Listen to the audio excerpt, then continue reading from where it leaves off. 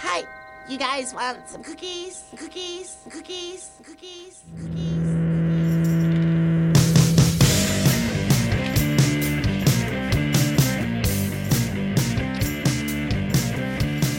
Welcome to the new garage. NU.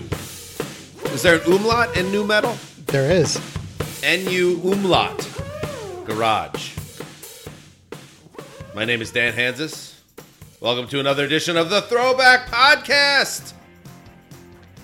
And I am joined, as I always am, and always will be, my bosom buddy, Bobby Castro. Hey, Bob. Oh, man, it's so good to hear Chris Kattan again. Oh, yeah. It's a little less good, but still really good to see you again. Yeah. And be in the NU garage. I mean, I hope this Umlaut.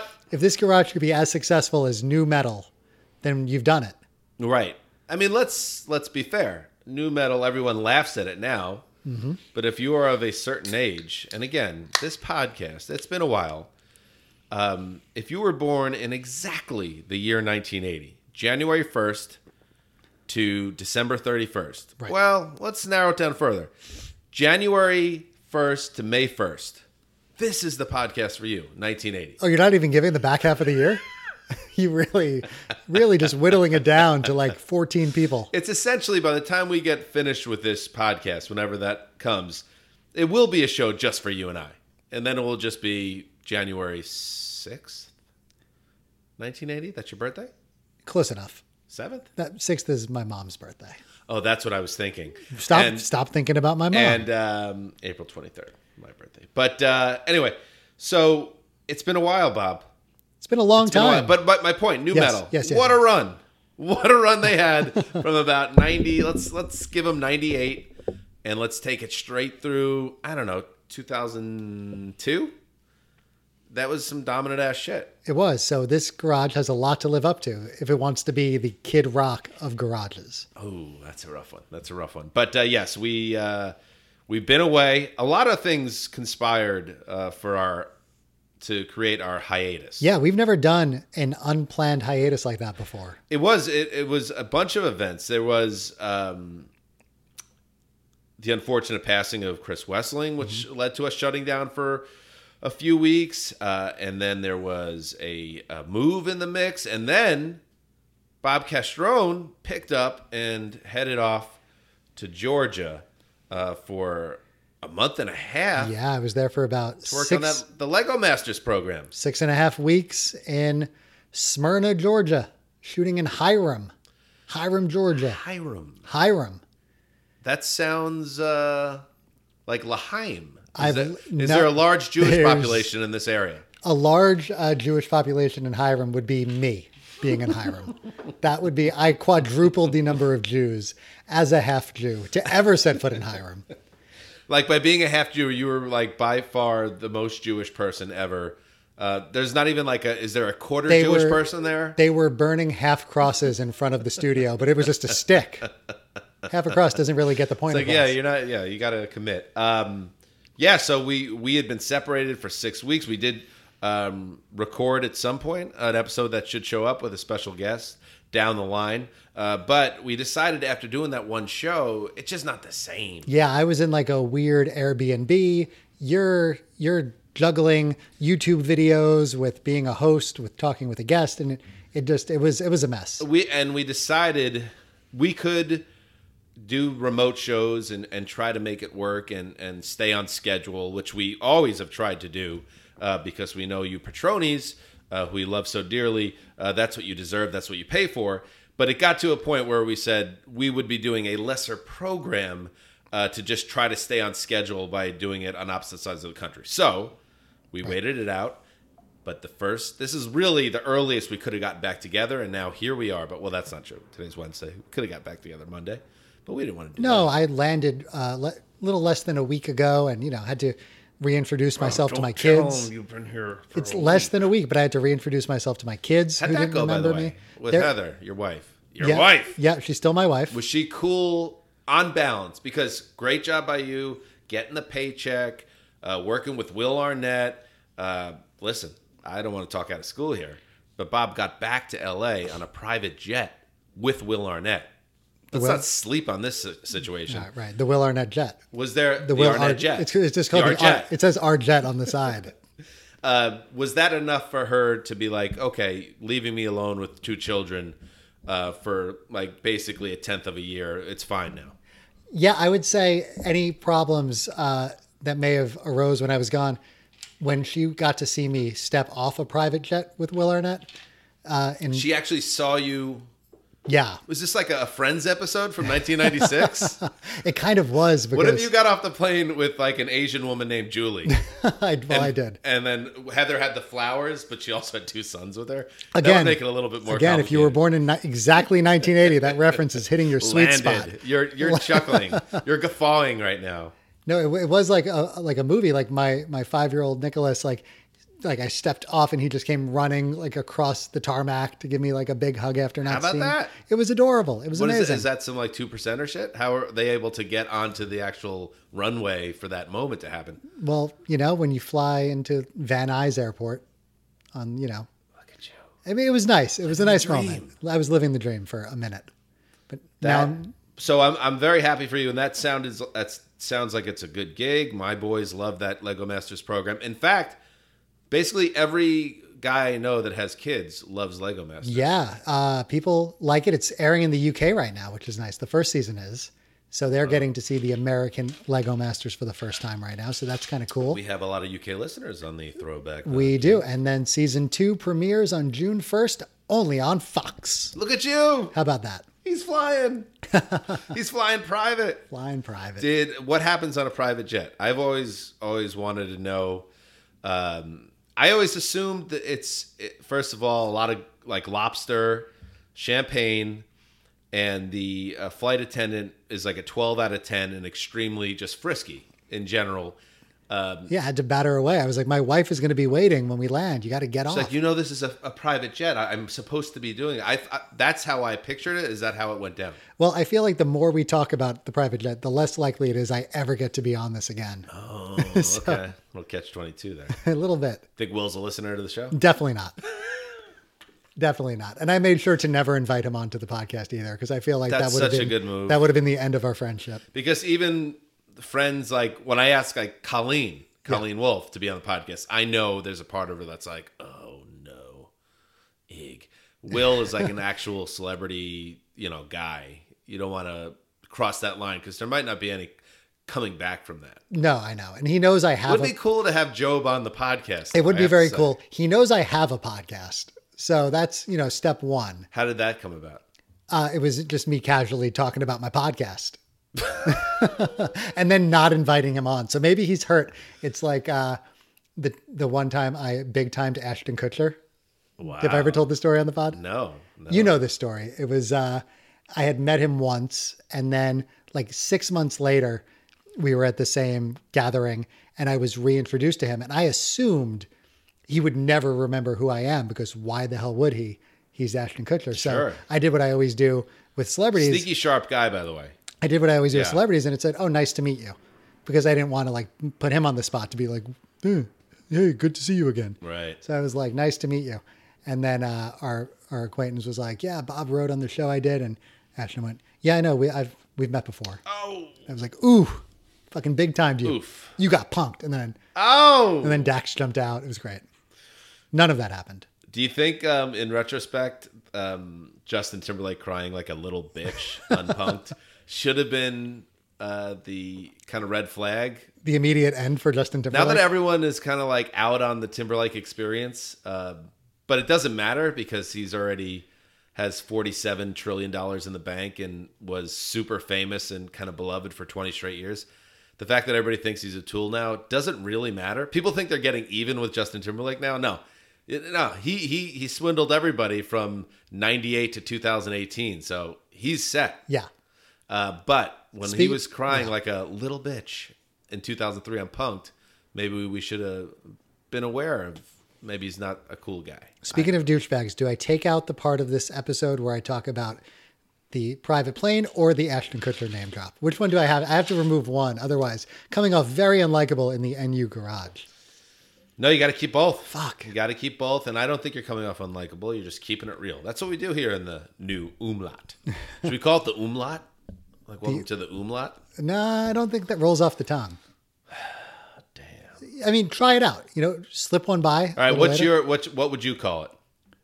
Well, I mean, this place is, I'm just going to say, compared to the old garage, big step up. I mean, I would never belittle the old garage, but that place was a piece of shit compared to this. Oh. This is next level. show I don't some care what you respect. think. I don't care what you think. Show respect for The fact that you can, garage. the fact that you can now fit a live studio audience in this garage to boo me just shows the next level that you've taken as a home owner. Okay. All right. Well, I get. All right. Okay, Bob. All right. Oh, should All we? right. This is the part of the show where I manipulate with the applause and boo feature until I get bored of it. Dan has gone 6 weeks forgetting that he had that on his laptop, and he just remembered it. It's so fun. Should we tell people before we get into anything of importance? I feel it was a lifetime ago that this happened, but when we posted our last episode, Eric, who runs our Instagram account, also posted. Are we paying him yet? No, never. For reasons like this, he posted a picture of a burned down garage Oh, right. because we had Yes. said we burned it down, and we got a disturbing number of phone calls, emails, texts asking us, "Is everything okay?" Yeah, like my private Facebook, which I'm not really connected on Facebook anymore, but I happened to jump in for some reason, and I had people like asking me in my private email or whatever, "Hey, is everything okay?" I got a couple texts from people. Yep. People thought the garage and our house had burned down, and for some reason we'd use social media to promote it. I don't know. In like a semi-comical way. But yes, that garage was not actually burned down, or maybe it was. I don't know. Maybe, maybe not. But no, listen, the new garage here is an upgrade. Very happy to be here. Maybe the podcast will suffer as a result. Probably. Maybe. I don't know. It already feels like a little worse. I feel like maybe we'll never get that magic back. Maybe now that you've traveled on a private jet, let's start to really piece this together, put it on the board. Maybe that's why this is not going to be the same anymore, because you lose Maybe. that every man standing. I will say, though, private jet from Atlanta to L.A., about the same distance as driving from Pasadena to where you live now. So we'll see. If anything kills it, it's that. Tough sitch with the commute. A lot of things up in the air. But yeah, so we're back, and thank you for everybody for your patience. We don't intend to have another hiatus like that again, but just know it was not because we lost interest or cared less about our audience, although we couldn't possibly care less. As evidenced by the product itself. Yes, but yes, we're happy to be back, and we're going to get rolling with one of the albums I would imagine fans of this show have been waiting for, The Bends by Radiohead. How about that? Yes. A band that I like more than Bob, but this album hits at a time where Bob was all in on Radiohead. So we're going to dive into that. We did OK Computer very early on in the show's run. And Bob, the only other thing that we have to hit, we have a couple of things. We got to hit the number one song back when the Bends came out in 1990 something. And also we have to fulfill a promise, and it's an apology in a way to the listeners for being away so long. There was like I said, a promise to the audience that we would share, or really Bob would share, the Donahue Frazier story. Well, okay. So people at home don't know that Donahue is even a part of the story until right now. I don't know if people even know who Phil Donahue is. No. I mean, do you want to explain while I get this set up? All right. So let's start here. Phil Donahue was a staple of daytime talk television in the 80s and through much of the 90s, if not through all of the 90s. And Donahue was essentially a competitor with Oprah before Oprah became this omnipresent force that had her own orbit. She was a syndicated talk show host, daytime talk show host. And Donahue was a big star for NBC for years and years and years. Taped out in New York City. Bob and I, as you listeners probably know by now, grew up just outside New York City. And because of that, occasionally we would end up, whether it was a school trip or just something connected with family or friends, we would be at live tapings for different shows. I remember in one of the more misguided educational decisions by Pearl River High School, our journalism class went senior year to a taping of the Geraldo show. Oh, wow. I missed that one. And which seems weird. And we saw that taping, and which was essentially one step below Jerry Springer, as I recall. Right, It was yeah. like, what are we doing here? This is such a... Anyway. We went to a taping of the Rosie O'Donnell show. Right. That was just part of like the whole thing of like, get on the school bus Yeah. and you get to go to a live taping of a TV show. So Donahue got big time guests because he was a very prominent, as I said, daytime talk show host. And one of his more popular go-to moves would be if a show was hot, a TV show, a sitcom or a drama, whatever it was hot, he would have the stars of the show on, and he would have a live studio audience, and Donahue would drive the whole thing like a fucking pro, and he would interview the stars, and it would just be a big to do. And then the guest would then field questions from the audience as part of the structure of the program. Oh, yeah. And this was parodied on SNL. I think Phil Hartman played Donahue kind of famously back in the day. Yes, Donahue was definitely famous enough to be an SNL parody subject. With the white hair and walking into the crowd. I think he's still alive, which seems impossible. think so, yeah. But yeah. Anyway, so all right, Bob, do you want? This is the last thing I'll say, and then I'm going to get out of the way. Bob, in the year of our Lord, I believe 1993. I want to say. I think it's probably 94. 94. Yeah. Went with his mother And sister to a taping of Phil Donahue show. And with these tapings, you never knew who the guest would be. Right. Bob, Lori, and Linda get there, and they find out the guest is the cast of Frasier. When you talk about the NBC must-see lineup of the mid-90s, everybody knows Friends, massive. Seinfeld, huge. Frasier was right there, and Bob, as I hand it to you now, you were in the studio audience when one of the biggest sitcoms of the 90s had their entire cast seated right in front of you. Frasier was right there. And when you look back on the 90s and you look at actors who didn't win best comedic actor, best comedic actress, if you look at the people who didn't, the shows that didn't win best show, it's because Frasier was winning Frasier cleaned up. Emmy every single year. Emmy voters Cleaned up. loved it. It cleaned up. And It when was seen as it was a spinoff of Cheers. It was Right. Kelsey Grammer as the star playing Fraser Crane, a psychiatrist in Seattle. yes, he and moved his from brother. Boston to Seattle. His Yeah. brother Niles, he was living with his dad. Niles. And, the first year of the show, especially, people loved his little fucking dog. Oh, the fucking dog. The dog got a lot of The pop. old man. The old man, His right. father. Yep. John Mahoney.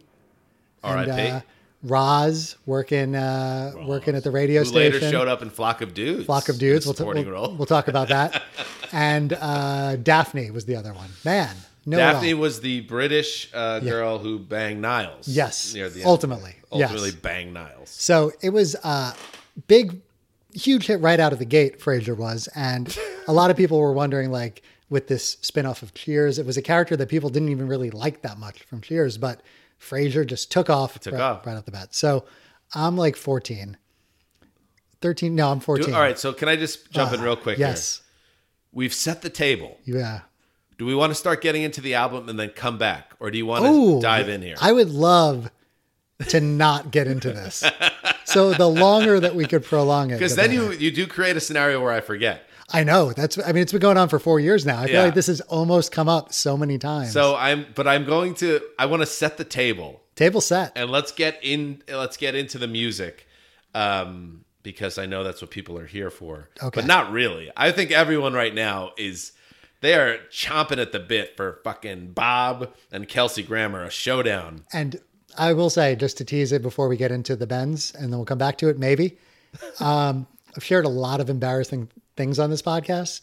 And I'm not going to get into what I've shared that's been embarrassing. If you've listened to all the episodes, you know. Right. The sleigh riding club. All right. We don't have to go through it again. But I would say out of everything in my life, next to the sleigh riding club is probably the worst. That's pretty rough. This is up there as like a tight number 2, as like one of these things where not revisiting it for the rest of my life would have been fine by me. What's that sound effect? Did I kiss Kelly Kapowski? What was that sound effect? All right. So there's the table it's set. And Okay. now you cannot change your dial digitally because you absolutely need to hear. And I'm just going to say this. I'm going to tease as we get into the music. It becomes a showdown, a life and death showdown between Bob, the 14-year-old boy, and Kelsey Grammer, one of the most famous sitcom actors of his generation. That's a sell.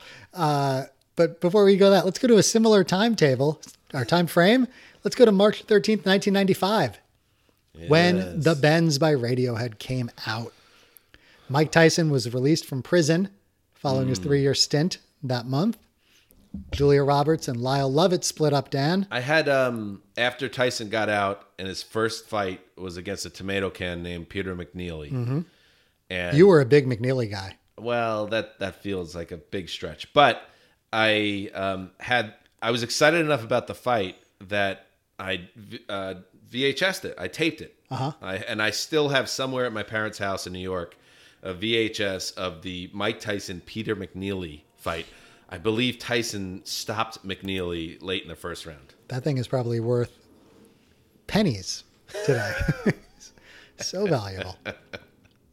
Movies that came out that month. That's just the first VHS reference. There's going to be another one coming up because I didn't want to leave you hanging, Bob, here and put you in a bad spot where you're bearing your soul a little bit. I will be bearing my soul, and with the context being something VHS related soon. Great. We're going to get there very quickly.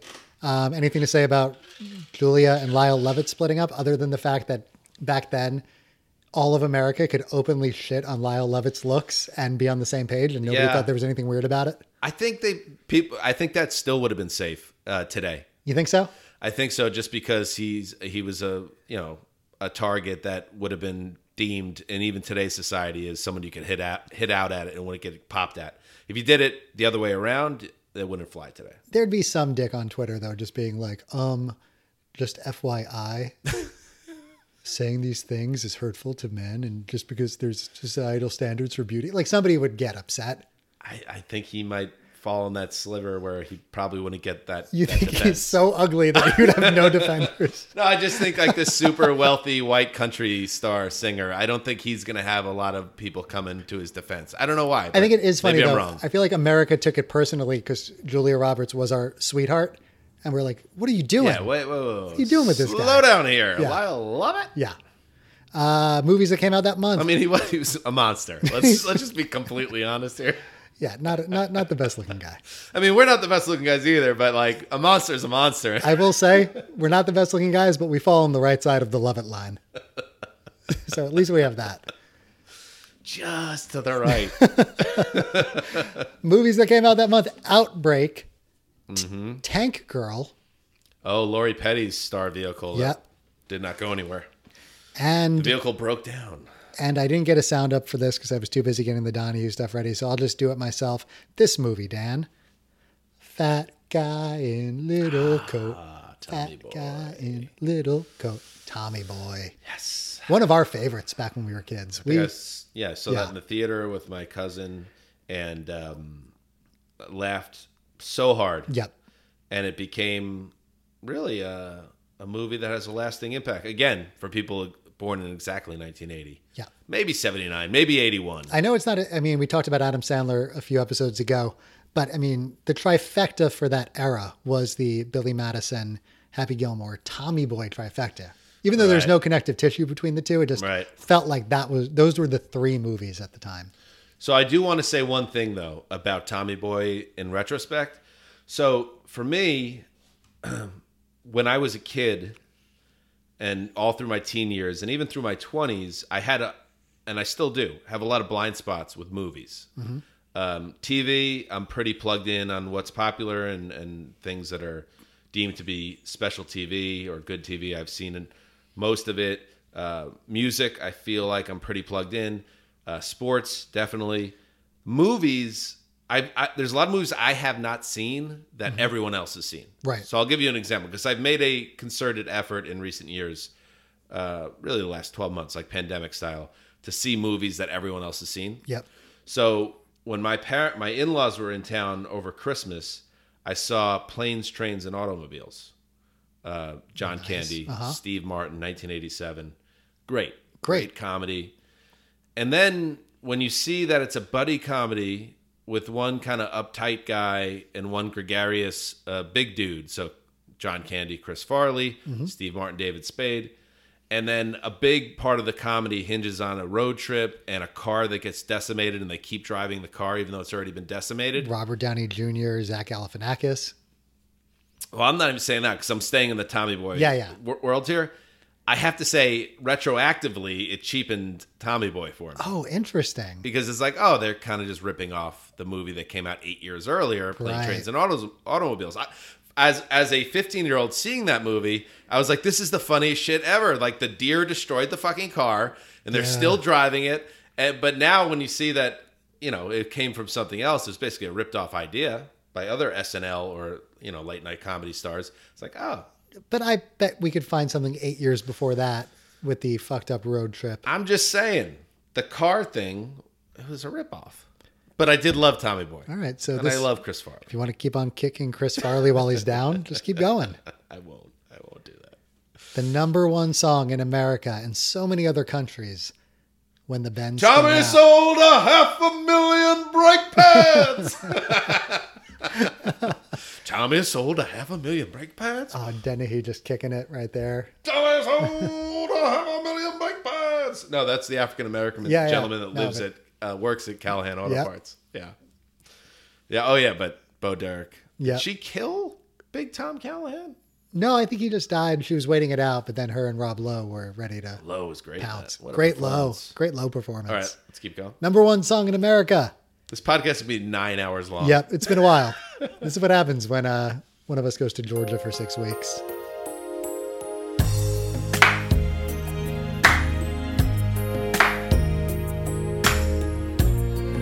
The clapping is not part of the song. That is Dan doing it. Rhythmic clapping. It's like, why did I reference rhythmic clapping? It's like, oh, that's from the Penn State rape case in the showers. Oh, God. I wish I didn't bring that up. Wow. You didn't have to clear that up either. Well, Would have been fine not doing that. Well, it happened. Take a bow. Take a bow. Let's listen. Masquerade is getting older. Lights are low, the curtains down. There's no one here. We'll get to the chorus in a second. It's weird. We've talked about it on this podcast, and I'm a Madonna fan. I like Madonna. I've been pushing to do Ray of Light on this podcast for a while. Yep. It hasn't come together yet, but maybe it will.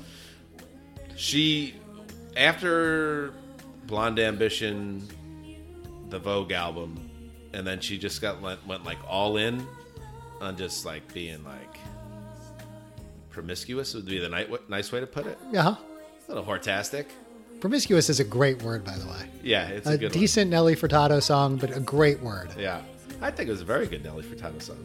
But she kind of dropped off the radar for most of the 90s, but then every like 2 or 3 years she'd like drop a hammer power ballad or like a slow song, but she didn't have any of the pop hits anymore, but she had these songs still. Right, like the one from the With Honors soundtrack. Yeah, she had all those. Rain. Yeah. This used to be my playground. Great. The League of Their Own song. But anyway, all right, so I'll share something embarrassing because I know you're going to have your Donahue story. So I don't know if everybody had a tape. I had a tape. Right. If you're a kid of the 90s. I don't think you have to clarify that. I think the kids of the 90s know what you mean when you say, I had a tape. I had a tape. I was a teenage boy. I had a tape. And the tape was essentially a collage of, eroticism. I'm glad you did clarify it.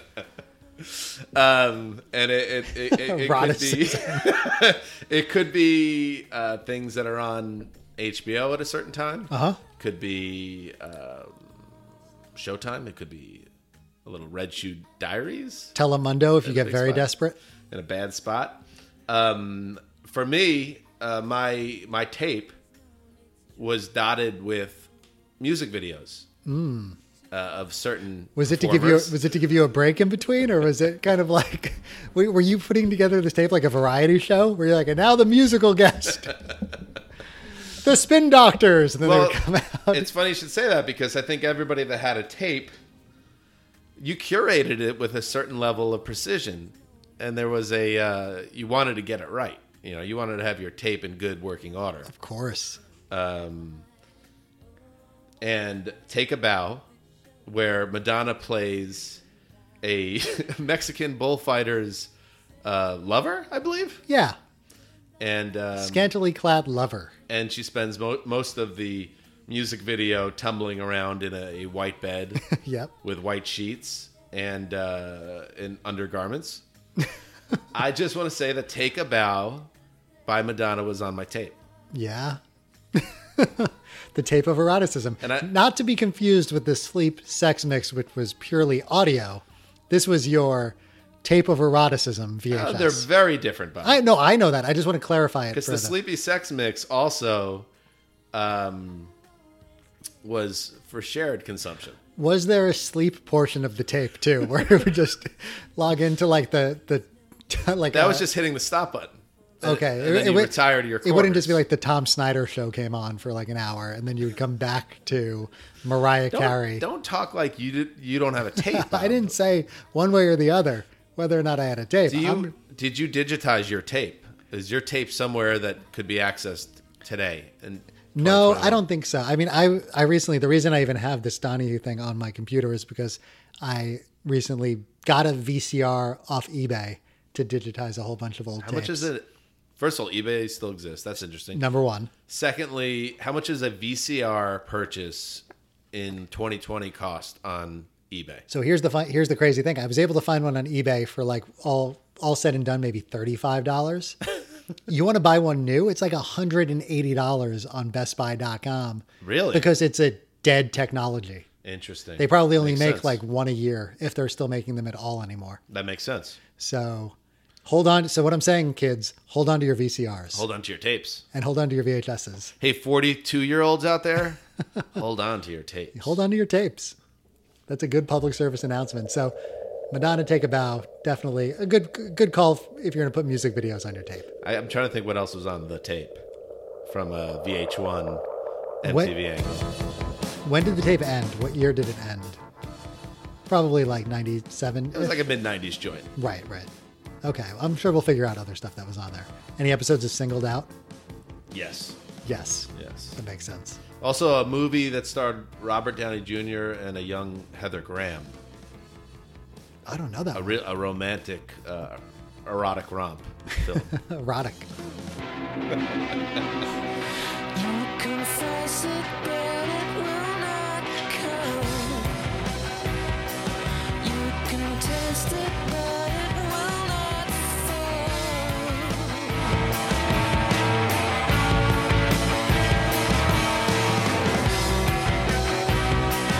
You can crush it, but it's always here.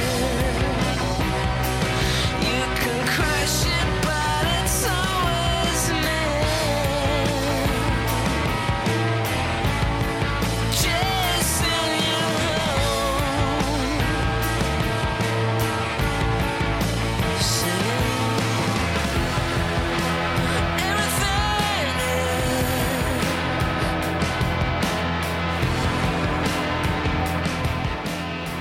Planet Telex, the first track on the Bends, the second studio album released by Radiohead on March 13th, 1995. Whoa! You come in hot with this one. Coming in super hot. Love Planet Telex, and Where did you come down, Bob, on Radiohead at this time when this album landed? Now, they, of course, Pablo Honey had come out 2 years earlier. It had Creep, which is a big alternative rock hit here in the States. This was the follow-up that didn't do very well here, but now is kind of recognized as a classic of the era. Yeah, I mean, I didn't, they were the Creep band still for me at this time when this album came out. Pablo Honey, I didn't own, but of course, Creep was like one of the most recognizable, best songs of the early 90s. So I was intrigued by Radiohead. And then this album came out and it had some huge singles that we'll talk about. It's surprising that you said that this didn't do too well over here, because I feel like the couple of singles that did do well. It peaked at number 88 in the United States. Oh my God, that's so surprising to me. I wasn't going out to buy the album. I think at that point, because, still a poor 15-year-old, band had to have like 3 big singles for me to go out and spend $18 on a CD. Sure. So they didn't cross that threshold yet. But it's an album that later in the 90s, after OK Computer, which I think I got deep into my feelings on that when we did that episode, I would assume. It took years for me to like go back and listen to this album and be like, holy shit, this is one of the best albums of the mid-90s. Can't you forget? Can't you forget? So the interesting thing about Radiohead and their arc is that Pablo Honey, even now, looking back at it with hindsight, it's fine. Yeah, no. There's nothing special. Like, The Creep is a truly special song. It's one of the great alternative rock songs of the 90s, and everybody kind of understands that and understood then that it was great, and now when you listen to it, it still sounds great, that song. But it wasn't like that album, when you go back to it, it sounds like one of the most brilliant rock bands ever, like getting their feet wet. It just sounded like another post-Nirvana grunge type band. Yep.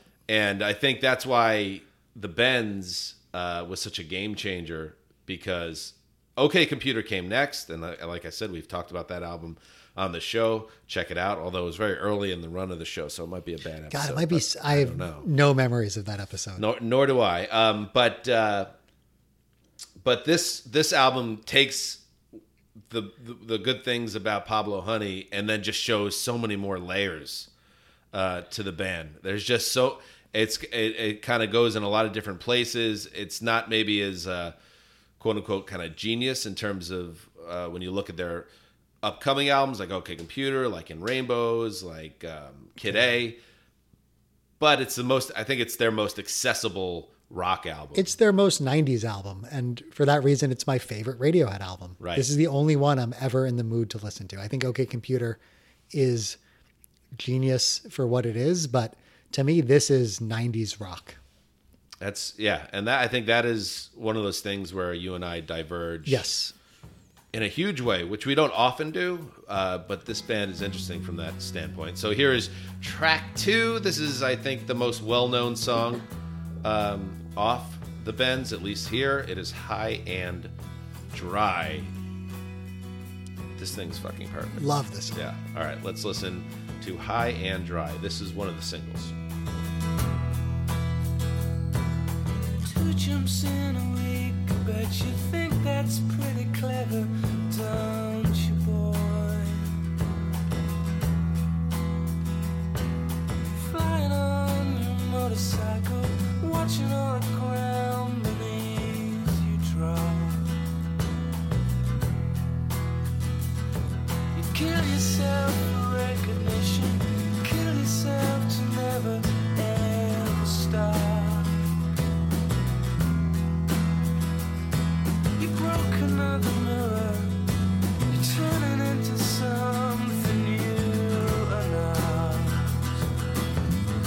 Don't leave me high, don't leave me dry, don't leave me high, don't leave me dry. Tom York, one of the great voices of alternative rock. It's perfect. He's like an angel. Beautiful song. This ended up on my sleepy mixes for many, many years. Oh, you want to talk about Locked and Loaded on the Sleep Sex Mix? I think this was track 3. I mean, it goes. Oh, prime spot. Yeah, it's prime spot. Wow. It gets like the Mr. Jones treatment on the Sleep Sex Mix. We've gotten multiple tweets over the years, people asking Dan, when will we have the full Sleep Sex Mix available to either do an episode about, or just to share with our audience? Do you think you have it in you to reconstruct it? Well, the bigger question is, do I have it? And I might have it. Wow. Again, I'm getting back. The pandemic obviously took everybody out of their normal travel plans. I didn't get a chance to go back to New York last year, but I will be going in a couple of months, and I will excavate my CD collection. Wow. And I think in my disc, because my dad is famous for storage abilities and not throwing anything out. Yep. I think I will be able to find, like everybody had a tape. Right. And then 5 years later, everybody had their book of burned CDs. Yep. And I think you'll find, and I could still see it, it was a gold, like Maxwell CD 90 thing, slow down mix, it said. Slow down mix. That's what it was. So did this song earn the number 3 spot because in college and thereafter you would leave your lovers both high and dry? Well done, Bob. All right, here's the best part of the song. It's the best thing that you ever had. The best thing that you ever had. Video takes on lyrics take on a whole new meaning. Thinking about It's the best thing that you ever had. The best thing you ever had is gone. Interesting. It's a song that it was a demo during Pablo Honey, according to Tom York. Can you imagine Tom York before he got famous, like dating in England? Like what was going on there? He said the lyrics are about, quote, some loony girl I was going out with, but became, quote, mixed up with ideas about success and failure. He dismissed that original demo as, quote, too Rod Stewart. And in 2006, he told Pitchfork that High and Dry was a, quote, very bad song. Wow. Listen to the guitar here.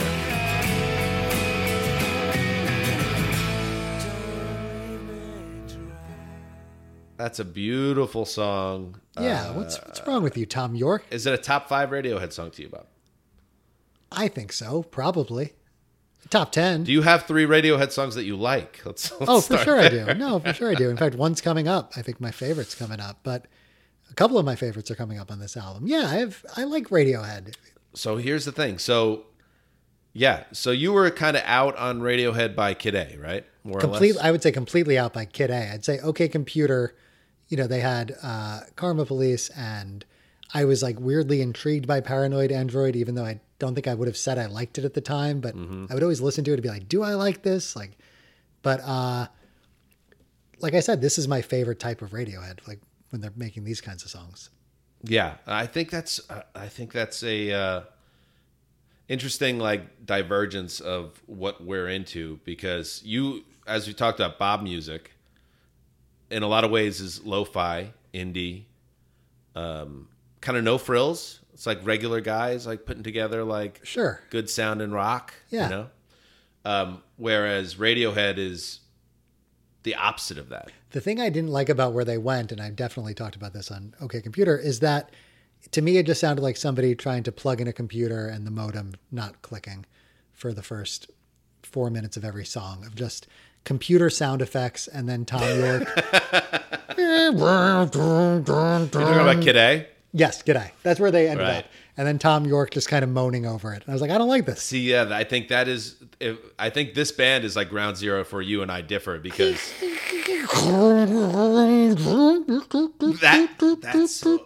that's what I love. I think that's what makes them brilliant, is that they can take all these sounds and turn it into something really moody and interesting. And this, I love this, but I love this the way you love it, is like a great alternative rock album.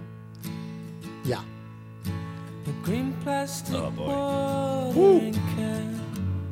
But I think when they stretched out their legs, they were so much better. See, this is it for me. This is it. All right, here's Fake Plastic Trees, which is And the fake plastic beautiful.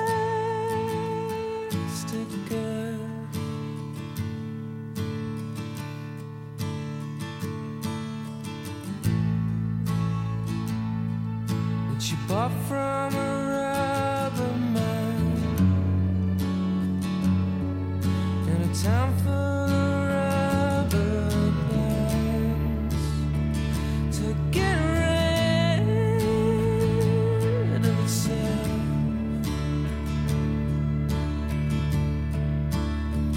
The world's around.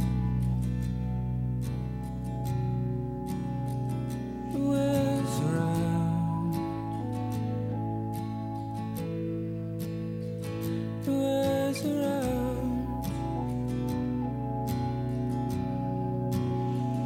The world's around.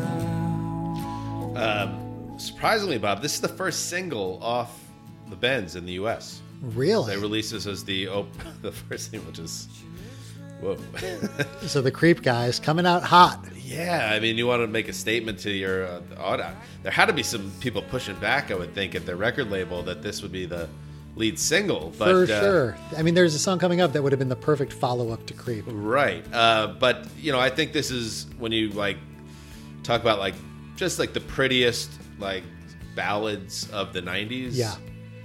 If you told me that this was the number one, like, beautiful ballad, the perfect kind of slow song of the 90s, I can't really argue with you. No, I completely agree. This one, I love this song. And I would love to play, if you go down on this one, not go down on it, like lower the volume, I mean. Yes, I will. Did you ever see their performance or hear their performance on 120 Minutes in 1995? Because they put out 120 Minutes, put out a CD in the mid 90s. I remember that. The best of 120 Minutes. I had the CD, and there's an acoustic Fake Plastic Trees on that. Ooh, let's listen to that. And let's see if my computer works, if we can do this. But I used to listen to this one all the time. A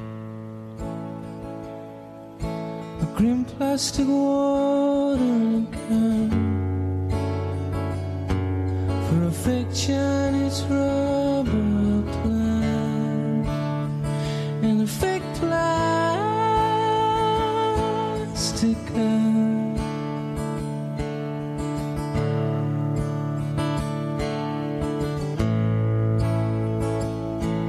That you bought from a rubber man in a town full. I mean, it sounds like the same song at this point because, you know, it's such a slow burn. But later in the song, in the album version, the electric guitars kick in and it does kind of amp up a little bit at the end of Fake Plastic Trees. But this version stays mellow the whole time. And this was the one that ended up in my sleep mixes. It's weird seeing Tom York with bleached blonde hair. Yep. Looking like a surfer in Manhattan Beach. Like he just got kicked out of Blur. Yeah, it's such a it's a perfect song, and yeah, I think like they had I think what they ended up doing in their career is I bet they could have made the Bends 5 more times. For sure. Well, it's like the Coldplay thing. When we talk about Coldplay, like they took their sound into a poppier, dancier direction. Radiohead took their sound into a AOL startup disc direction. And, you know, a band like Travis never did anything other than make albums like The Man Who. Right. And maybe that's why they never kind of went to that next level. But can you at least grant, Bob, because you are basically the record buyer that they revolted against. Like, love it. They wanted to expand like their sound and actually take the idea of what they do to a different place, different soundscapes, different themes to the songwriting, different like delivery methods to try to connect with people. And that's what I love about them, because I don't think Coldplay could have written A Rush of Blood to the Head 5 more times, because I don't think they had that talent. I think Radiohead, they could have been the biggest 90s/2000s rock act if they wanted to, and they chose to just take a more challenging creative path. I don't know how you can't respect that, Bob. Wait a minute. Who said I didn't respect that? Stop disrespecting Radiohead, Bob. I love that they did that. I'm not going to be the guy showing up at a Radiohead concert yelling "Play Creep," but I'm also, I'm also not going to be the guy showing at a up Radiohead at a Radiohead concert. That's it. Yeah, no, I get it, and I don't think you're hardly alone. I'm sure there's a lot of people that said we're not coming on this journey. Right. And that was me as well. Like when Kid A came out, I got it because everyone was talking about it, and it was being written about breathlessly as like Yeah. a deeply important album. But it took a while for me to get into it. But then once I did, it's an album I've come back to over and over and over and over again. In a way, I don't come back to many artists or albums because it's just different, and it's great. Like, it's a great headspace type music. It's just like not a lot of bands could do that, what they do. You know what I think a part of it is too? Just full confession here. Maybe even a little bit of a La Raville Magnifico. La Raville Magnifico. Many years ago, I think You were on the Phil Donahue show. No, and Tom not that. York- Not that. Chuck Klosterman wrote something, I can't remember where it was, talking about how Tommy Lee hates Radiohead. And it was, and it was like a thing. Sounds like an amazing piece. I'm sure. I know, I've read I'm it. sure. Yeah. And it was, God, I'm going to butcher because it's been 20 years since I've even thought about this, but it was about how Tommy Lee doesn't like Radiohead. And the reason is because after Pam left him, Right. she was with somebody, maybe it was Kid Rock even, who introduced her. No, Kid Rock did not introduce anyone to. He's a rich white Radiohead. guy from Detroit. Maybe he did. But We're talking about the same Kid Rock. yeah, we are. Maybe it was like the magician David Blaine, Or the something. surfer or somebody. The surfer. Yes. Yeah. Somebody, Probably not Guy Ritchie. somebody introduced her to Radiohead, and she became a fan of Radiohead. And for that reason, Tommy Lee would, around that time, just take shots at Radiohead whenever he was being interviewed. I get it. I would do the same thing. So my college girlfriend, after we broke up, dated a guy who liked Radiohead. No. Okay. So I wonder There it is. if I'm still holding on to that deep-seated resentment from There it that is. time of like Mary dating There's something this there, guy. probably. Yeah. I get that. My college girlfriend, I remember seeing a picture on like Facebook of her. Fucking Tom York. She was fucking Tommy Lee's giant dick. Oh no, Tommy Lee and Tom York. It was a picture of her and her boyfriend, and he was wearing a U2 shirt. And I was like, wait a second. That's not fucking allowed here. Oh no, I like U2. that is hitting you below the belt. Way below the belt. Oh man. It didn't make me not like U2 anymore. It just made me want to hurt that man that I had never met for wearing a shirt that had really nothing to do with him. Well, or and it should anything. make you feel better though, just solidifying that she has bad taste. Here is Bones.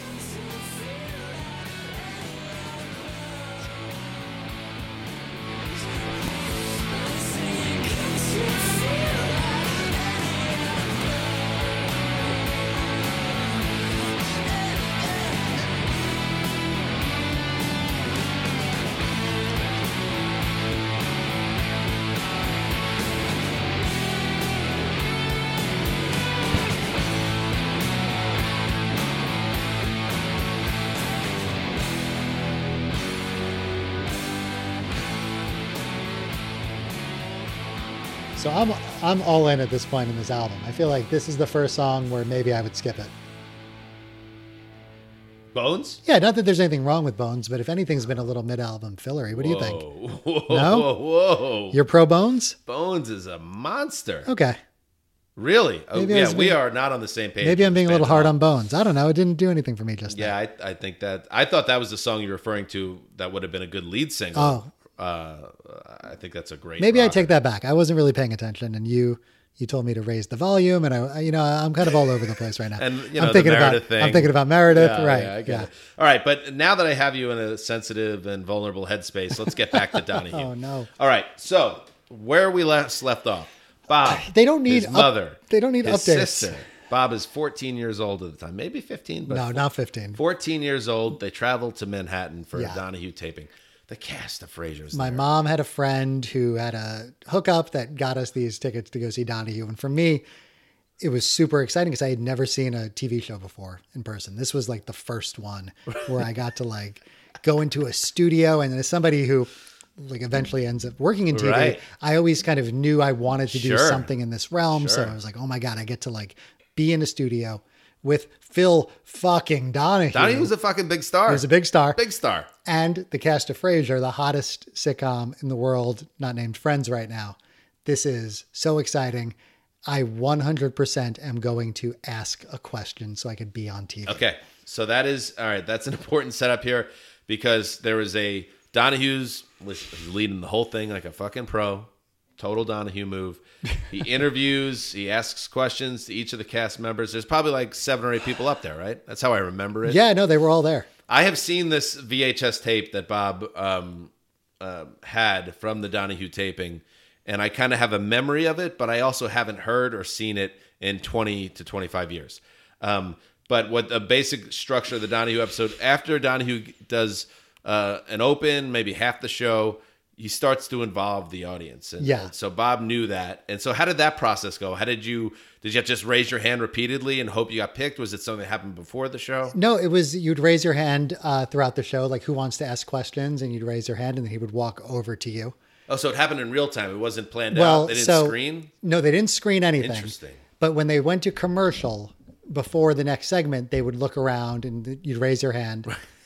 And so we're like midway through the show, like you said, and we get to commercial and Donahue says, okay, who wants to ask a question? And I raise my hand, as does a few other people. So he points to somebody and he says, okay, when we come back, we'll go to you first. He points to this woman.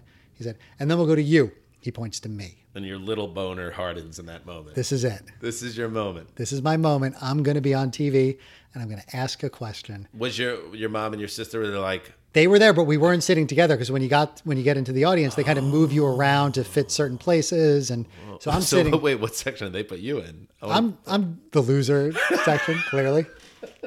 They not even fascinating. They broke up a family. Yeah, a mother and her 2 children. Well, no, I think maybe my properly fill the crowd. Maybe my mom and sister were sitting together, but they definitely moved me to sit on like the end of some row. Interesting. Somewhere else. So already an indignity just to get things rolling. So here.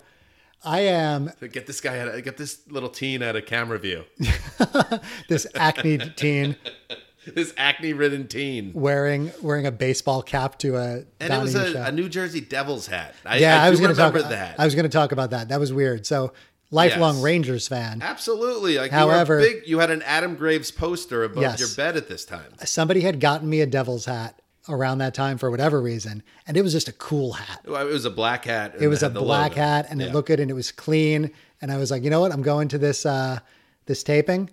Oh, because I had a Rangers hat, but I had just gone to the Rangers parade after they won the Stanley Cup, and it was signed. So it is 94. I got it signed, so I couldn't wear that hat anymore. So I had this Devils hat that looked good. And all right. But just like but I still, out of all the parts of the story that I hate that I'm wearing. Yeah, that's hat. A weird move because not only were the Devils, rivals of the Rangers, they were arch rivals. In fact, the Devils that really kicked in '95 though. So I feel like they were already. Matteau was the Eastern Conference Finals that year, right? But it really kicked in when the Devils won the next year, and then like my hatred for the Devils escalated. And again, maybe because I'm wearing this fucking hat on TV, which I shouldn't have been wearing. Meredith, you think that guy was?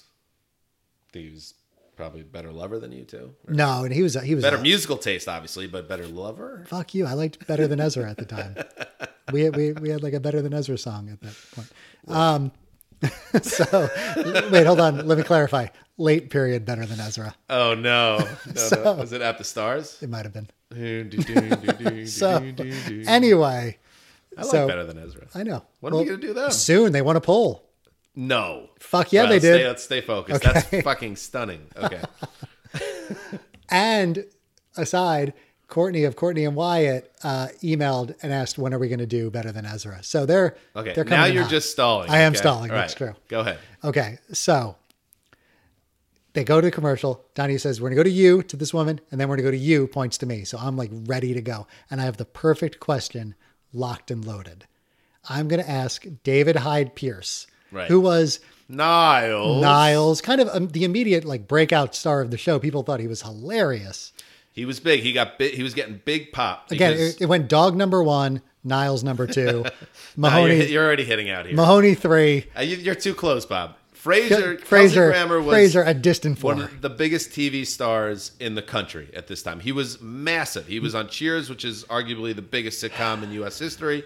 And then you had this show was a monster. He was the star. Kelsey Grammer is the center of the universe for this television program. Right. However, David Hyde Pierce as Niles was kind of the breakout character because, as often was the case, especially in this era, whatever the love affair angle of a sitcom was, just like with Ross and Rachel, the audiences ate that shit up. Sure. And it was David Hyde Pierce, his character Niles, and Daphne, the Right. British nanny, was Yep. she? Whatever she was. Caretaker. So that was big pop. So I understand why you would say, I'm going to go to Hyde Pierce in a big spot. Right. Not Grammer. Right. And I mean, Grammer was the 4th most likable person on his own show. So, All right. so I'm I'll going to let you ask. have it because I understand what's about to happen. So I have the perfect question all lined up. And that question was, David Hyde Pierce had just been in, like the previous year, been in the show called The Powers That Be.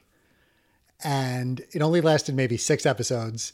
And I remember thinking that show was very funny. So my perfect question right out This of is the already funny, by the way. My perfect this question. 14-year-old acne-riddled dweeb is like, this comedy that came out that didn't have a huge audience, I quite enjoyed it. I'll ask about that. Yep. And my question was going to be probably simply, hey, David, loved The Powers That Be. Whatever happened to that show? That was it.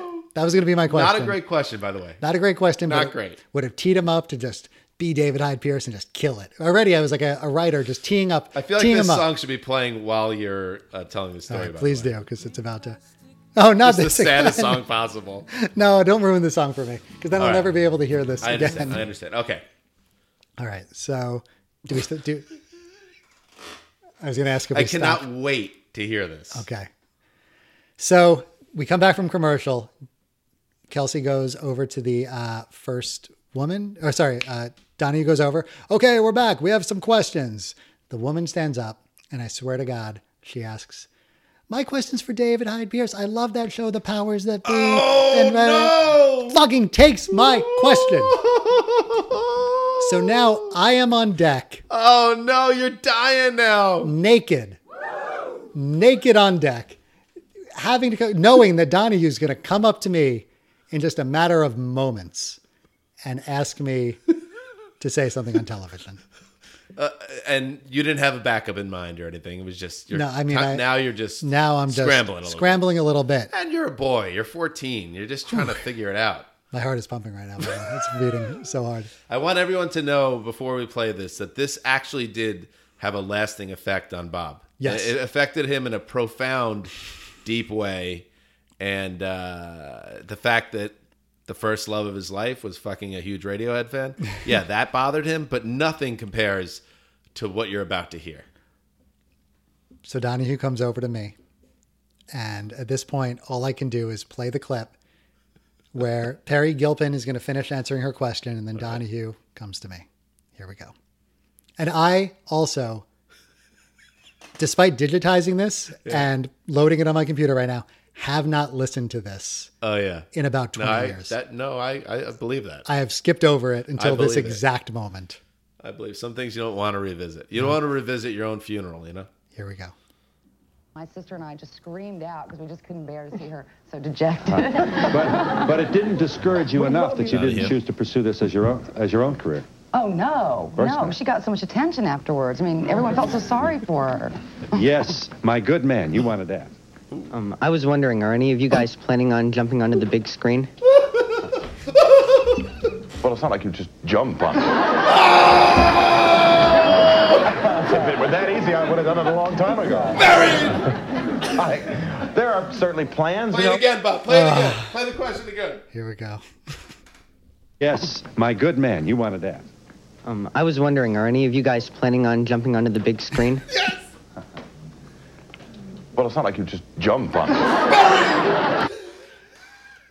Oh, Kelsey Grammer couldn't resist the kill shot of the teenager. So I'm never going to post this online, but for everybody listening, just so you know, Kelsey Grammer says, well, it's not like you just jump onto the big screen. And he does mocked this, you. He does this hand motion where he just takes it and how would you describe it? It just goes bloop, Yeah, you like, jump onto the big screen. Basically say, hey, dumbass. Yeah. You know. But by the way, in your defense, like, it's not that you were like not understanding how it works. It was just a figure of speech. Of course. But I guess he was mocking the idea of it would be that easy. That, I do a TV show, so now I'm going to be a movie star. And especially back No, then, there was two separate worlds. All he's doing is fucking mocking me. There's no rhyme or reason behind his answer. All right, so now what This- the this- listeners don't know. This mid-pubescent boy whose voice was just not even like Your voice is amazing. The voice is amazing. Like, it's actually way better than I remember. It's actually way worse than I remember. Because I mean, some people like it, but like, it's funny because I don't remember you being so pubescent. Yeah. You know, it's in a very high register. Very. One more time, Bob. Let's hear that register again. I was wondering, are any of you guys planning on jumping onto the big screen? Glasses. No, not wearing glasses. Sorry. Braces. Devil's hat. Oh, your braces were on for so long. So long. You were so mad because I got my braces on after you and before you got yours off. Noticeable pimples right around the nose. Oh. Like upper lip, nose area. Out of respect for you, Bob, I'm not looking at the video right now. Well, I'm also just listening. No, it's not respect for me. I'm not going to share the video with you. There was a whole thing before this episode started where Dan was like, just send me the episode and I'll be able to play it on my computer. I was like, no, go out of your way to find 3 additional wires to make this possible because I am not giving this to you. You cannot have this power. All right, now let me just hear. I'm going to hear Grammar again because I just want to be fair. Final judgment on whether he truly was cruel to a teenage boy unnecessarily. Let's hear it again. Well, it's not like you just jump on it. Pregnant pause. Pregnant pause. He looks at David Hyde Pierce. He glances over at David Hyde Pierce. Oh, he gave Hyde Pierce a look. Just ready to go. Oh, and then he puts both hands in the air and then does the jump motion. One more time. Well, it's not like you just jump on it. Oh, then he does the motion again. If it were that easy, Then it cuts back to me. Oh, and you die. I'm laughing. No, well, but you're dying Dead on the inside. Totally dead on the inside. Totally dead on the inside. I don't need to see that again because that's burned in my brain. I'll always remember when the camera cuts back to you after that as the audience goes fucking mad because Loves Grammar it. just slayed the whole audience with that comeback. And you are melting inside. You're a volcano. There's lava. It's unbelievable how much he hurts you in that moment. And I think that's what I love the most. Also, like braces, but I'm also missing the canine tooth right there. So it gets like this side there angle yet. of me where it's just. It's a tough shot. It's a tough. Listen, all of us are a little rough you know what? at 14, but Here's the thing. If I share anything from this video not happening, I maybe I will share a still of this just so people know how awful this was. All right, look at this, Dan. oh, please. Oh, look at that. Well, I remember that boy. That was my best friend. Yeah, But how about that? I don't remember you missing a tooth. That, Because I hadn't grown in yet. oh, that's good. That's good. This song appropriately, Nice Dream.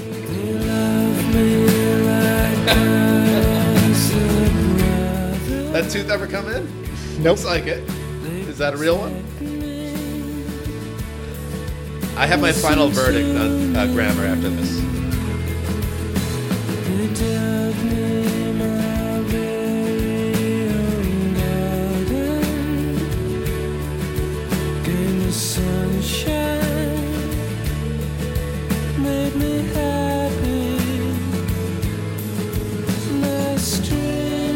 Oh!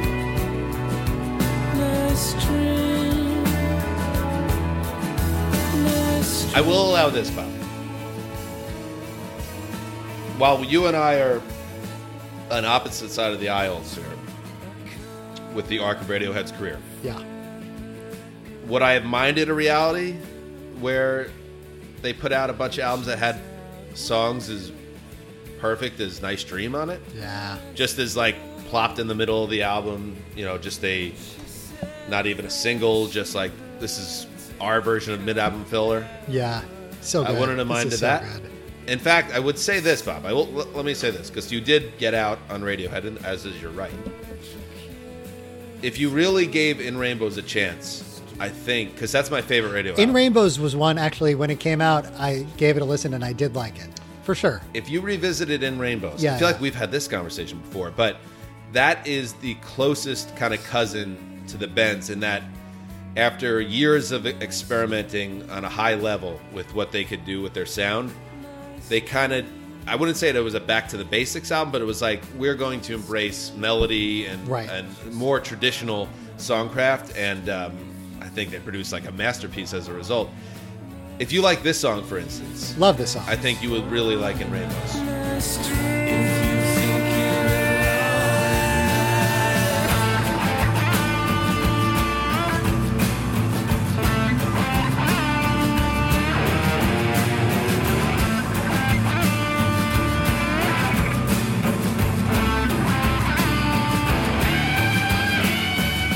should give some love to Johnny Greenwood, the lead guitarist of Radiohead. I like this song goes in different directions, and then I love when it chills out here. It's so nice. Here it goes.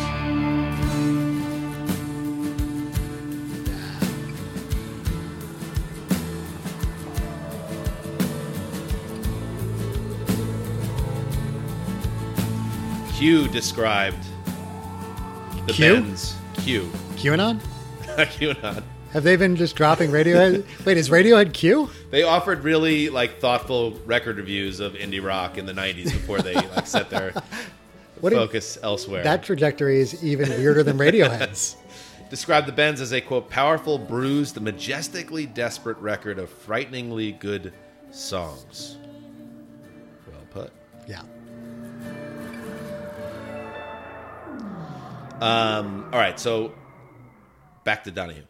First of all, Donahue not exactly jumping to your defense. No, not at all. Not exactly saying, well, Kelsey, I think what my good man is trying to say here is that you could take this amazing success in TV and go into movies. And by the way, you got the last laugh on some level because Kelsey Grammer made some truly shittiest movies, including McHale's Navy during his run after or during Frasier. But on balance, it does feel like he killed a boy for no reason.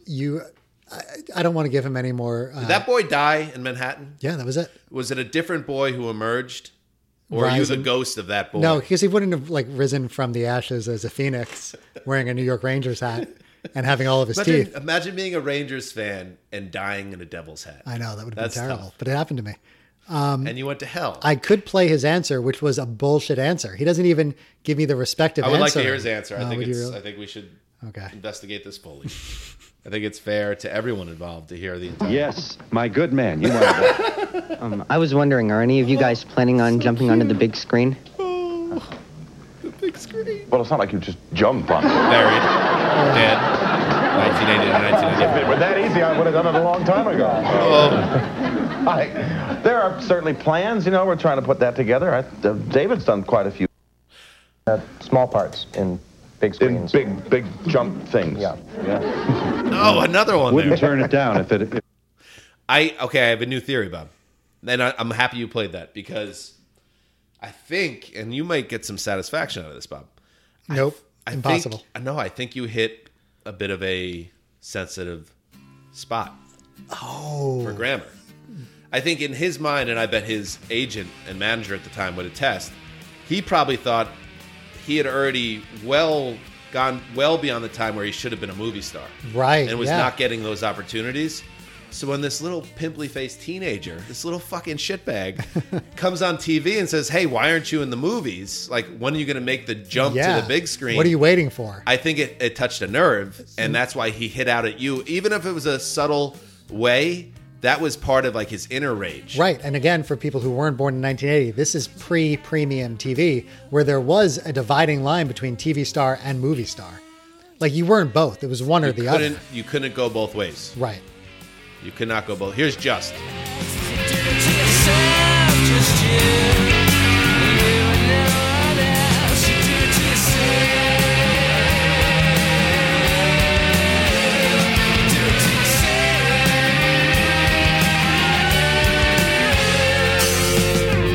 Don't get my sympathy hanging at the 15th floor. Change like 3 times. I still come reeling through the door. This was one of 6 singles, Bob, from the Bends. This is the 4th single. Just, I think this is, to me, this plays like a greatest hits album. This is the most underrated alt-rock song of the 90s. Whoa! There it is. All right, I like this. Let's listen to it a little more.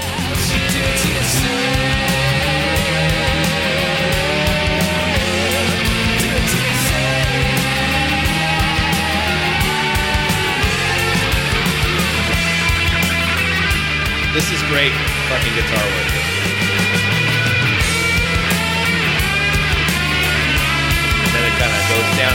plays. It's all there. All that like experimentation that was going to come and the Yep. sound turning into something else is it's all hidden code here. 2007, Bob, NME placed Just at number 34 in its list of the 50 greatest indie anthems ever. So you have a voice in the chorus with you there. Why do you like this so much? I just think it's, like you said, it's like the precursor to that OK Computer sound. And it's just such a just amazing alt rock song that I think doesn't get the press it deserves. Like, this should be on Lithium on Sirius Radio every couple of hours. Right. Instead of playing Paranoid Android or Karma Police for the 7 millionth time, Right. throw Just in there. I'm with And you this on that. sounds like 1995 to me. Like, this is a perfect encapsulation of like the grunge and alt and then what's to come all in one. Absolutely. Written by guitarist Johnny Greenwood. Tom York said it was Greenwood trying to get as many chords as he could into a song. Here it comes.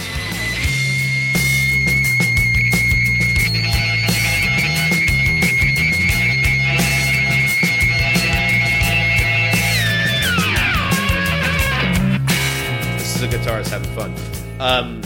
I feel like we have a leader in the clubhouse, Bob, here for the Throwback Podcast playlist. It's such a cool fucking song.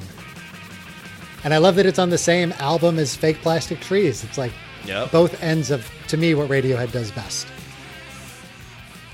Yeah, I mean, I'm still kind of stunned that Fake Plastic Trees was the lead single in the U.S. Right. Like, Just would have been a perfect lead single. Coming right off of Creep. Like, it sounds like the next song from the band that did Creep. Totally. All right, here's the next track, My Iron Lung. Another great one. Yeah, what an album. So yeah, to put a bow on it, as you left the studio, do you remember like kind of where your headspace was at? Was your mom upset with Donahue or with Grammer? We don't speak his name in our house anymore. No, my mom was not upset, but you know, I probably internalized the pain from that moment. Yeah, Until- as a teenager does. Until I went to school, and because I had told everybody I was going to this, like I feel like everybody had seen it. So people were very excited to do the jump onto the big screen. It's kind of like the most famous Bob quote. Like it's something that if I'm asked to etch something on your tombstone, Yeah. it's like jumped onto the big screen up in the skies. Please do that. So to put a bow in it, Perry Gilpin, Gilpin, yes. Roz was in Flock of Dudes.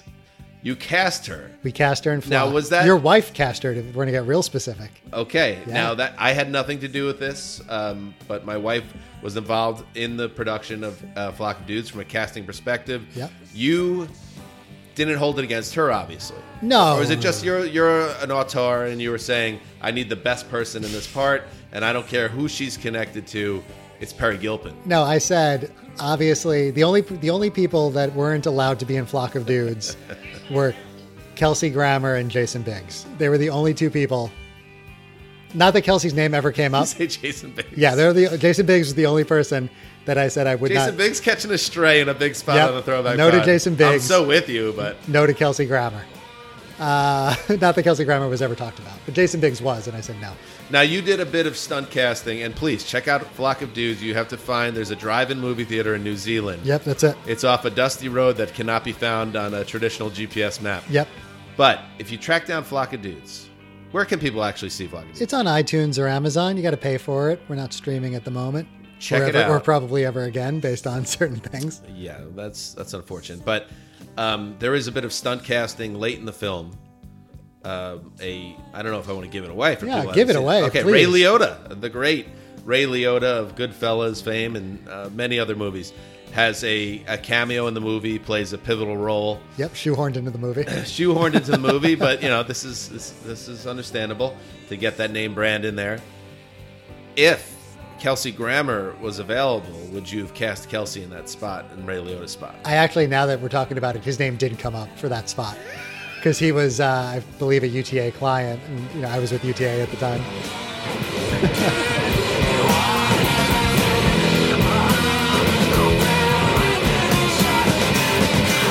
That would have been so poetic. a great fucking rock song. Yeah. I want to turn it up when it gets to the Yes. breakdown right after this. But But yes, we did get Perry Gilpin, and she was so nice and sweet and loved working with her. She was very great to talk to. And when we did her ADR, where you have to come into the studio and re-record some lines, I told her the story. If you're frightened, you can be frightened. You can be it's okay. And if you're frightened, you can be frightened. You can be it's awesome song. All Love right, this. Gilpin, go ahead. I told Perry Gilpin the Donahue story, and Like from start to finish? from start to finish, yeah. And she was Did like, you say it? Did you tell it the way it actually felt inside you, or did you give like a Cliff's Notes? It didn't mean that much to me, but he kind of had some fun with me as a teenager. No, I let her know that this hurt.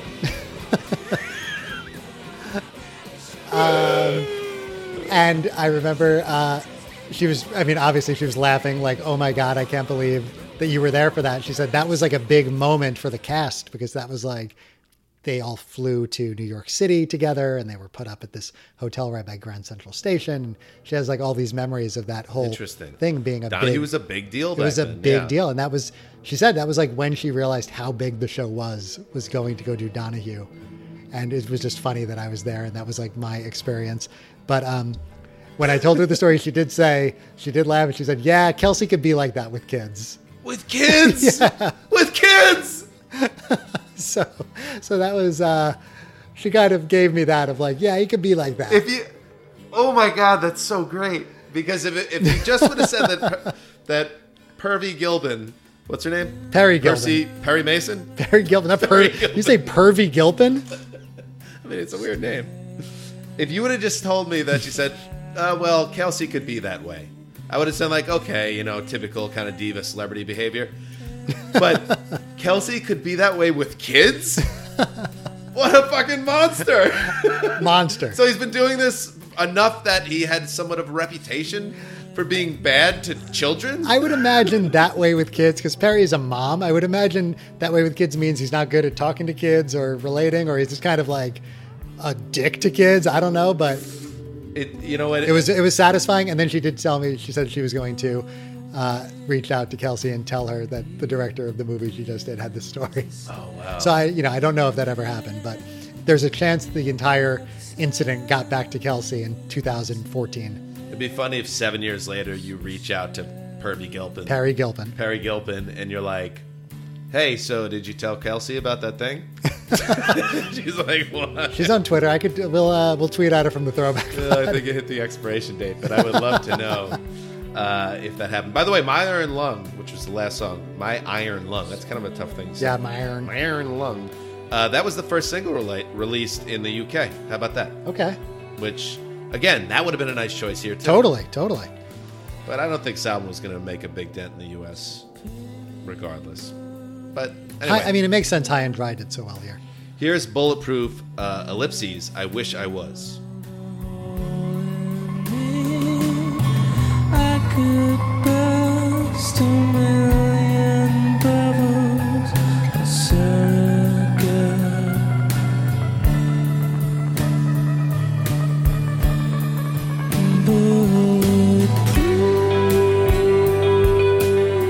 Another great slow burn song that they really did. If there's one thing that you did miss as they kind of experimented more and more, is it was very clear that York had decided he didn't want to write these type of songs. Yeah. He wanted to make things a little less, I don't know, human, maybe is the word. Knowing about the subject matter of a lot of things and then getting political with later albums, things like that. I think writing these kind of more tender things about human relationships and things like that, I don't think that was on his radar for a while. But another reason why for you, Bob, to check out In Rainbows. It is interesting. Comes back to that. Yeah, it is interesting to listen to this now with hindsight, having the benefit of hindsight, because when Travis came out, there was a lot of Coldplay comps. Sure. Because at the time, Radiohead was making the Kid A's and OK Computers. But listening to this now, like the Travis Radiohead, early Radiohead comps are spot on. Spot on. Yeah. Like, this could be Fran Healy. Good. Things around your head. What did you do? What are we coming to? But I guess you did, and I love both bands. But I guess Travis in some way kind of scratched that itch for the people like you, Bob. Yeah, for Who are sure. like, just give me some trad rock and let's roll. Give me that sad bastard music. Yeah. This is so good.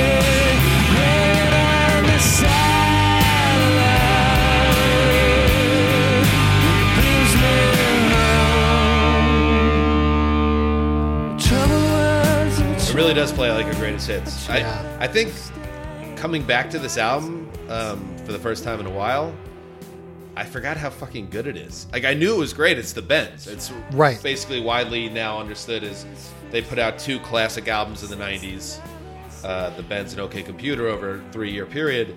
But to me, I always thought it was like, okay, OK Computer is the obvious classic, and the Bends is, you know, right there. But man, this listening to this is like, do I like the Bends more than OK Computer?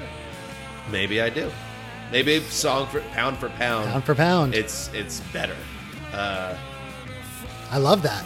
I mean, I think OK Computer, I give it more credit for being more ambitious and kind of landing on that ambition. Right. So if I had to like break a tie, I'd probably do that because it was just much harder to do, I think, what they did there.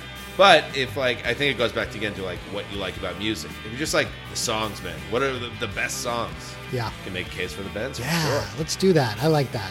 Team Benz.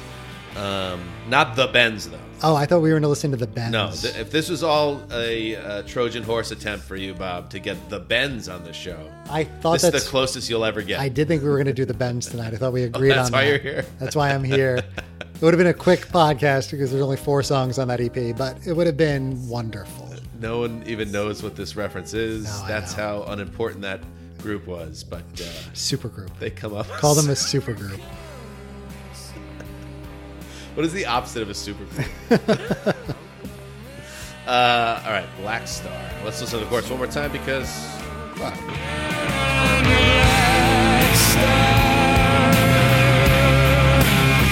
All right, we're coming in for a landing now, Bob. It's Let's the do it. penultimate track, Sulk. Sulk, what I did for the next 2 years following my Kelsey Grammer interaction. Yeah, so And now, what he's probably doing now, when you look at his IMDb and you see that his last movie was Money Plane, yes, which if you haven't seen the trailer for that one, go watch it on YouTube right I can't now. wait to watch Money Plane. I know, we do have to do that. Check out the trailer. It's worth it. Yeah. But his career has not gone too well. In fact, some of the elements of his personal life, I think, Bob, have not been great. I know, I've rooted for every one of his failures. He had a wife who they used to go on the Howard Stern show, and she's one of those like celebrity wives where it's like you could tell there's something going on here. Is she a real housewife now? I think she I is. Think she and did, it was like yeah. it was starting to become evident even when she would like come on those shows that she was leveraging Grammer to earn her own piece of the pie. And then I think she took a shitload of his money in a Yeah. divorce shortly thereafter. So congratulations, Bob. Just like you did, you never change. Like, would this be a top 10 Travis song? Like, and I love Travis. Yeah, But Radiohead is on a higher level. for sure. Can't outdo Each it. time it comes, it makes me But now that you brought up Fran Healy, I can't stop thinking about how similar his voice is in terms of the register Right. that he sings in. Yeah. so I declare holiday, fall asleep, drift away.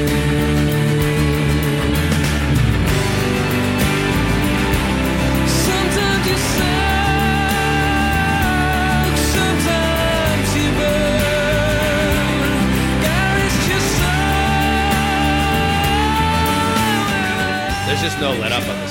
Oh, God, it's so good. This is one of the best albums we've covered on the show. I was thinking the exact same thing because here we are so deep into the album, and that's fucking awesome. That's such a great song. That is, yeah, I guess the 11th or 12th track. And the only song I shit on, I was thinking of the Killers song Bones. That was my bad. Oh, don't you want to come with me? Don't you want to see my bones on your bones? It's like nobody was like, hey, Brandon, just one more pass of the lyric. It's only natural. Like, we have some stuff here musically, and it's just the lyric is maybe the not bones landing thing, the way it could. Bones thing isn't really hitting. It's only natural. Feel your bones on my bones. Like, that doesn't even really make sense. One more pass. Well, you know what I'm going to say about it? I fucking love a record that goes out. Oh, yeah. Contemplative, chill vibe. And this is, if you had to invent a song that qualified like that. Street Spirit, open parenthetical, fade out, close parenthetical. Yes. Communicate these thoughts and the strain I am under. We watch out for a circle before we all go under.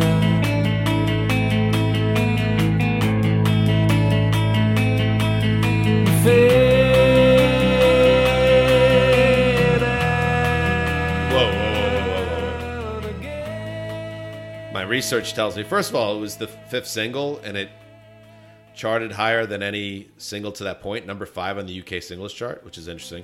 Whoa. Covered by Peter Gabriel, and I didn't want to say who it is, but I'm just going to play it. Kelsey Grammer?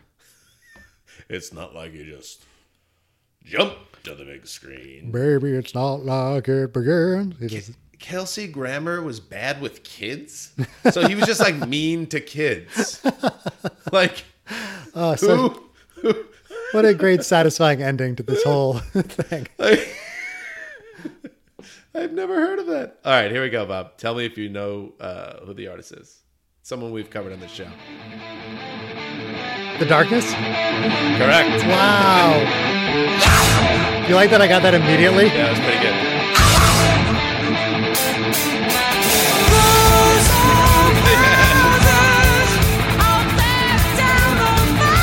Yes. Listen to these idiots. They're the best.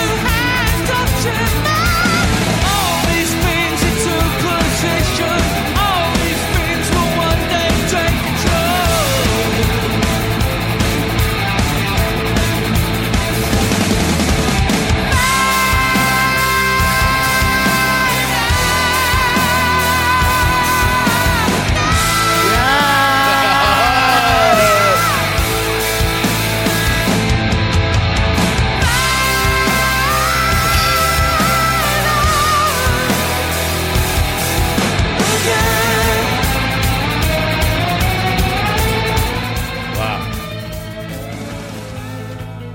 I just can't give Justin Hawkins the last word on this album. I guess that's fair, but goddamn, if they decided to just be like, do like what Rod Stewart does in his late years and just be like a covers artist and just cover classics.